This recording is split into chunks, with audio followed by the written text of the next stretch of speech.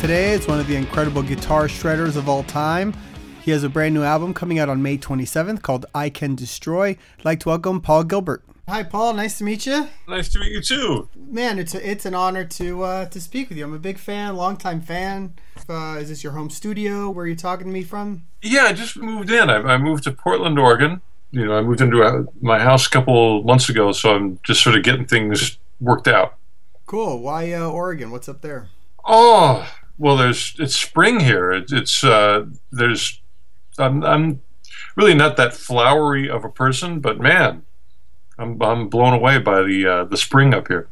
But in general, there's all kinds of things. I would say why Portland? It's still on the West Coast, and not that makes any sense, but growing up on the East Coast, for some reason, the grass is always greener on the other side, and it just felt like moving west felt right to me. And I lived in LA for probably 20 years if you add it all up. Right. And I lived in Japan for a while. I lived in Las Vegas for a while, and I just sort of felt like I did everything that I was ever going to do in Los Angeles, and I would just be doing the same thing over and over again. And you know what it is? I finally, it took me a long time, but here's the reason: walkability. Yeah. Because I'm not an exerciser. I've got my little 6-pound weight on the floor, and I never use this. I never picked it up. Right. I picked that up since I've lived here, and but if I have to take a walk in order to get to the place where lunch is, then I'll do it. And that's what happened. I moved to a place where there's food carts 6 blocks away, and there's a restaurant around the corner, and so I'm walking a lot more. I got my bicycle all fixed up, and so this year I'm going to be 50, so I've got to get myself in shape. And I'm not going to do it by exercise. I'm going to do it by it's easier to walk somewhere than to drive somewhere. And they have good coffee up there, from what I understand. That's what I always hear. It's fantastic. Although last night was the first night that I got enough sleep where I don't think I'm going to need coffee today. There you go. So the 17th studio album called I Can Destroy, coming out May 27th. Mm-hmm. You've been prolific, man. You don't ever stop. There's a new album kind of one way or another coming out all the time. What drove you to put this one out now? How'd the writing happen? How'd it come together? I think the first inspiration was my record company in Japan making the suggestion that perhaps I should get a real producer. And that helps. Well, and actually I've worked with some great producers, but mostly my solo albums have been self-produced, and they said, why don't you go get somebody who's big top awesome producer. And I thought, man, that'd be a blast, that'd be a luxury actually. Right. So I had worked with Kevin Shirley before with the Mr. Big album called What If, and I really enjoyed the process and the result. So I contacted Kevin, and he was willing to work with me as a solo artist, which was flattering. And we had some meetings about it, and I got excited because he was willing to to let me be me. But I didn't have to change or go in some other direction. I could just still be myself, but just better. And I knew I would have to be better because I know the way Kevin works, and that is, you don't really do a lot of takes or a lot of fixing. And so I knew I would have to bring him a great band that was rehearsed and ready to go. And that put a lot of pressure on me, a good pressure to do just that. And that, so I started assembling a band that I knew would sound good without overdubs. I got 2 other guitar players, 2 guys that can sing really well.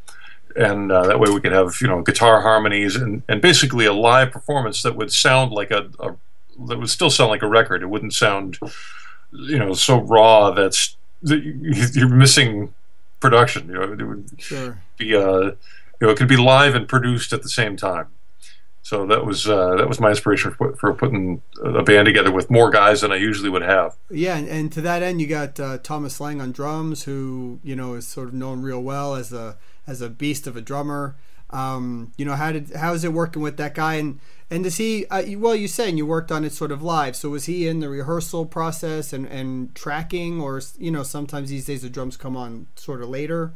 Oh well, everything was live. I mean, the only thing that I overdubbed were the vocals, and actually, while we were tracking, I was still singing, but Right. the songs were so new, I just didn't know them well enough. So it's like, at least let me overdub the vocals a little. But Thomas was amazing. I worked with him before on a solo record I did called Vibrato, Okay.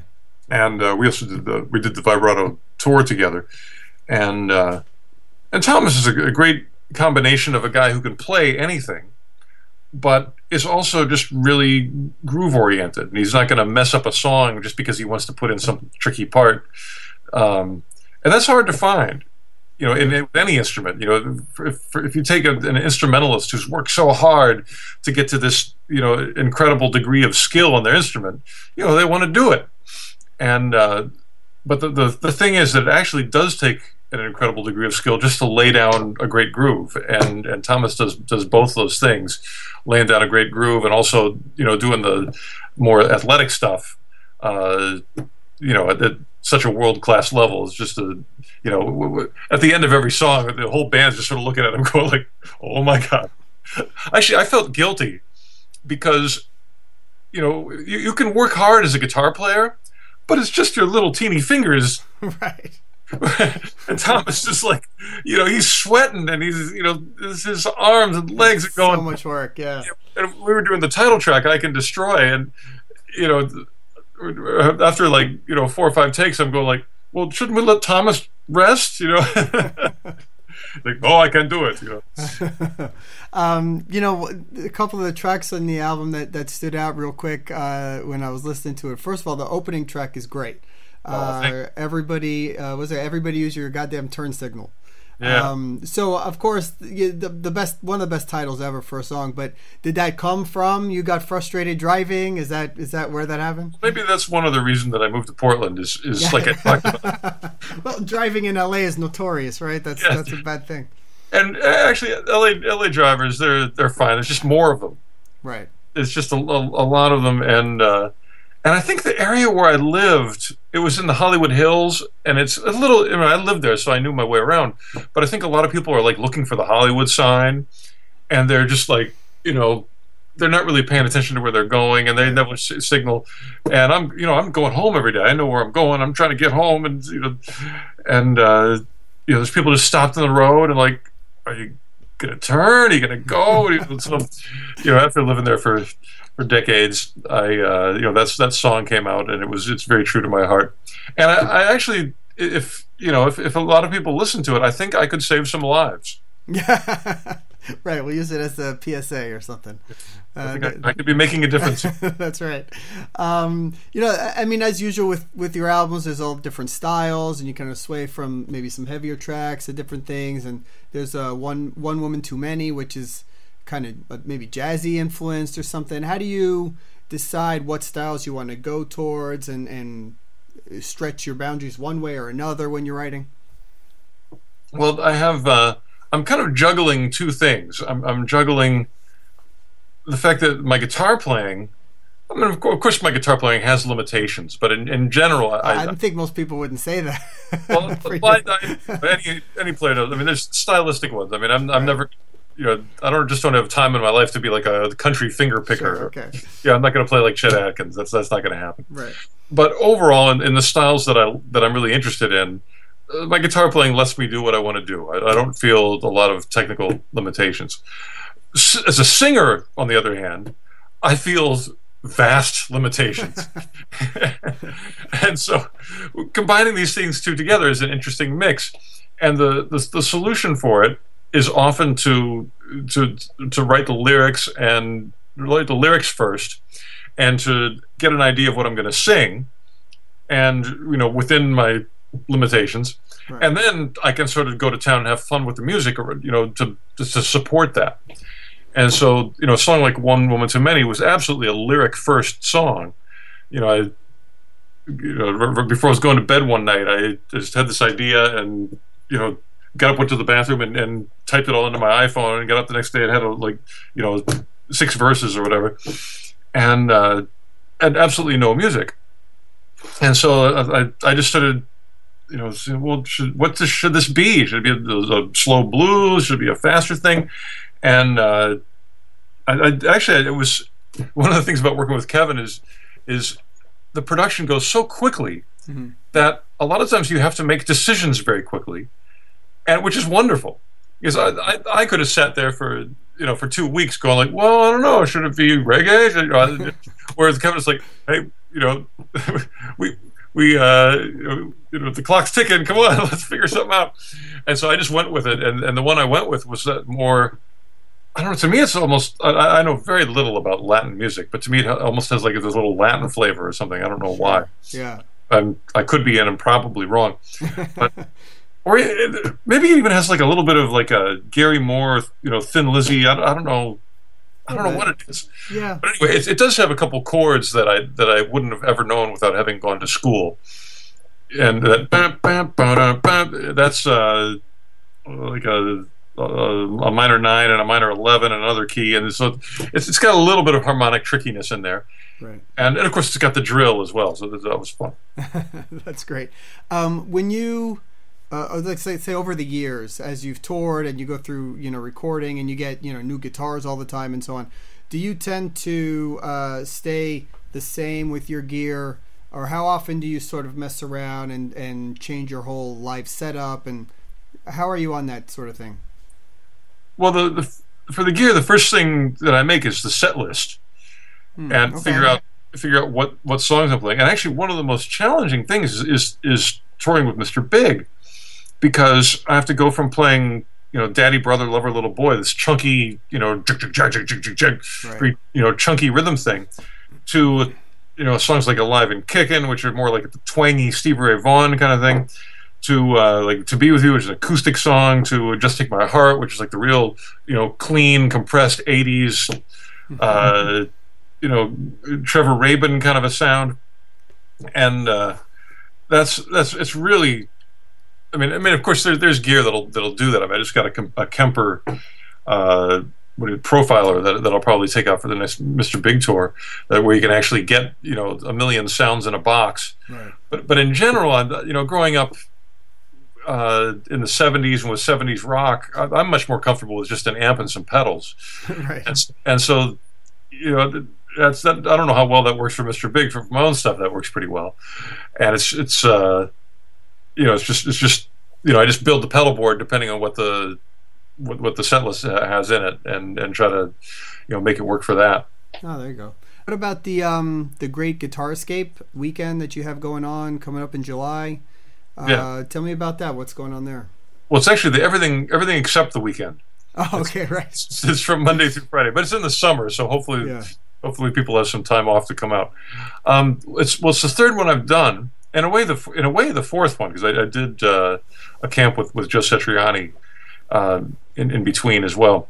But it's the third Great Guitar Escape I've done, and I just bring out some other players who I think are fantastic, and who also are able to communicate what they do. And it becomes sort of a guitar commune. We all have breakfast together and lunch together and dinner together and jam together, and it's a nice amount of people. I usually, the previous ones I did were all averaged around 80 people, and give or take 5, and so it's enough to get a vibe. Right. When my band's doing a performance, we're it's a super intimate venue, and we can get the feeling like it's a rock show, but at the same time, it's a small enough amount of people where I can actually jam with everybody, and that's a blast. That's the thing. For the at first, I was a little worried, like with this, because 80 people is actually kind of a lot to get close to. But they're cool people. I think I'm very fortunate in that the people that seem to be drawn to my music are pretty normal people. Right. Other than their guitar fanatics. Right. But their personalities aren't too strange. So actually one of the reasons that I first agreed to do a camp like this was I saw that Todd Rundgren was doing one, and I'm a huge Todd Rundgren fan. And I thought, well, if Todd's doing one, it must be cool. But then I haven't been to Todd's, but I know that Todd, he's from like the drug psychedelic era of the '70s. So I feel like he's got some people that come out to his and are like, all right, we're for the camp, and mine's all about music, and we just have a good time. I'm sure there's some drinks served, but nothing self-destructive. Is there a like instructional component to it? You guys break off and you do lessons with some of the people and stuff? There's I mean, it's the days are filled with seminars and from everybody. I'm teaching one or two seminars a day, and the other guests are, the other teachers are as well. And I say teachers, but they're rock legends. We've got guys from Megadeth. We've got Andy Timmons, Bruce Bouillet, who I played with in Racer X.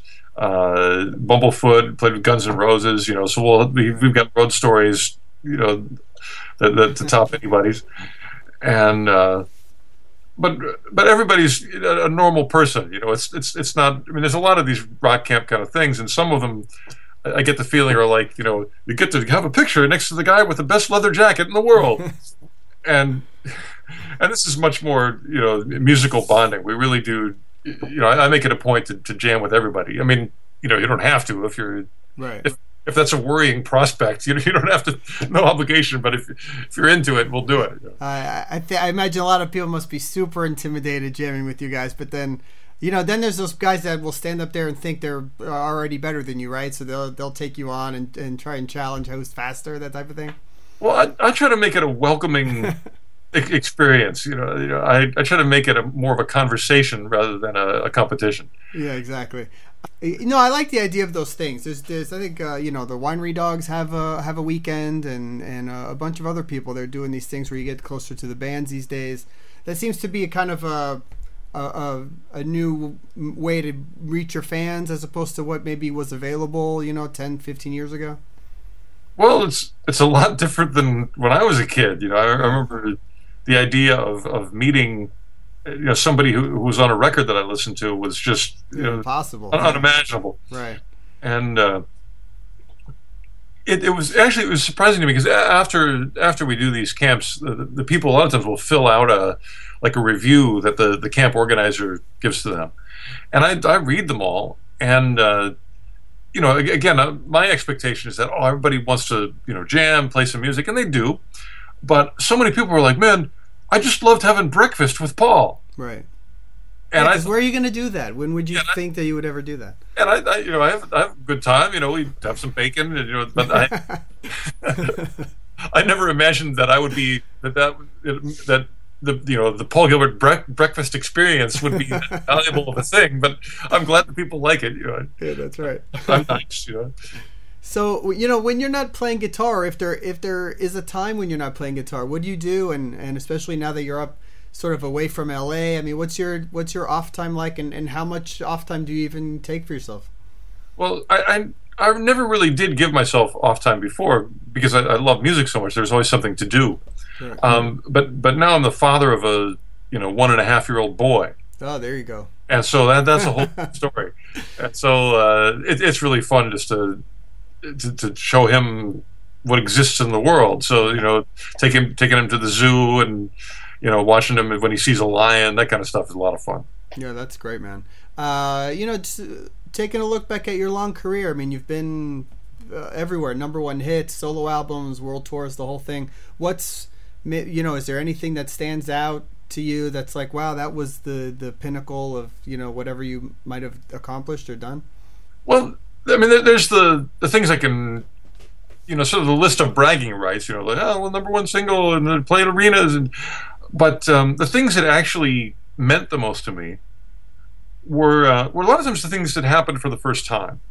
The first time I sold out a club, right, with Racer X, that was really that just warmed my heart and made me not worry about the future so much, because not that I was worrying that much. I mean, I didn't have to worry because I was completely naive.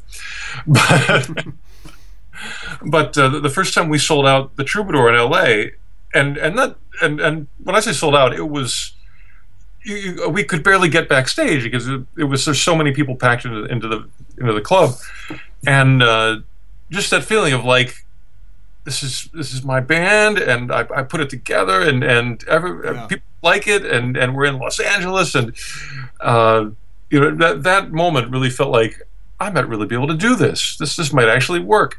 I mean, not that I would have stopped, if it didn't, because I just loved it, but to have other people respond to it, that was a great day. Besides that, I would say a lot of just in the end, I think any musician, whatever part of it you find, it becomes an art. And I think that's different for different people. I mean, somebody like David Bowie was a great musician, but also he was like a great, fashion icon. And so I'm sure that was an art to him, and became something that he would spend time on and tinker with and dream about and think about. And for me, playing guitar and also teaching guitar are arts and things where I can get into the minute details and also like thinking about the global general principles, and it's just it's something that never gets boring, and that I can always think about and share with other people. And when they're teaching, a lot of times it's one-on-one, so it's not a big audience, it's not the roar of the crowd, but it's so interesting. And so I've been doing a lot of that lately because I have an online school, and I'll go to bed at night thinking, how am I gonna help this guy? I'll watch these. It's all videos, so somebody will send in a video of them playing, and I'll think like, I've got to. How can I help them? Because it's everybody's different. Everybody's got certain things that they need, certain things that they want, certain things that I want to change about them they might not want to. And I got to think to myself, should I do that? Do I have the right to try to change them? So it's really an interesting thing, teaching. No, that's cool, man. One story I could tell you is when I was trying to do my band thing, back in the day, like everyone else, we auditioned guitar players back in college or whatever, and you were always right. I mean, it was like you and Vi, and you guys were the pinnacle of like, this is how you play guitar. Kid comes in and started playing Green Tinted 60s Mind. Your finger tapping beginning or whatever. We're like, yeah, okay, he's in. He can play Paul Gilbert. He's in the band. So I always remember that as being. We always looked up to how you played as like one of the main guys, man. So to be able to speak to you is really just a real treat. Oh, that's so nice. Thank you. Yeah, thanks, man. Good luck with the record and touring and Mr. Big and all that, everything. And your kid, man. Good luck with that. Fantastic. All right, good talking to you. You too, man. Bye. Bye-bye. Thanks to Paul for the interview. We're going to close with the title track off his new album. This is I Can Destroy. For upcoming news and interviews, please check theprogreport.com. Follow us on Facebook, @The Prog Report on Twitter, or download the podcast on iTunes. Thanks.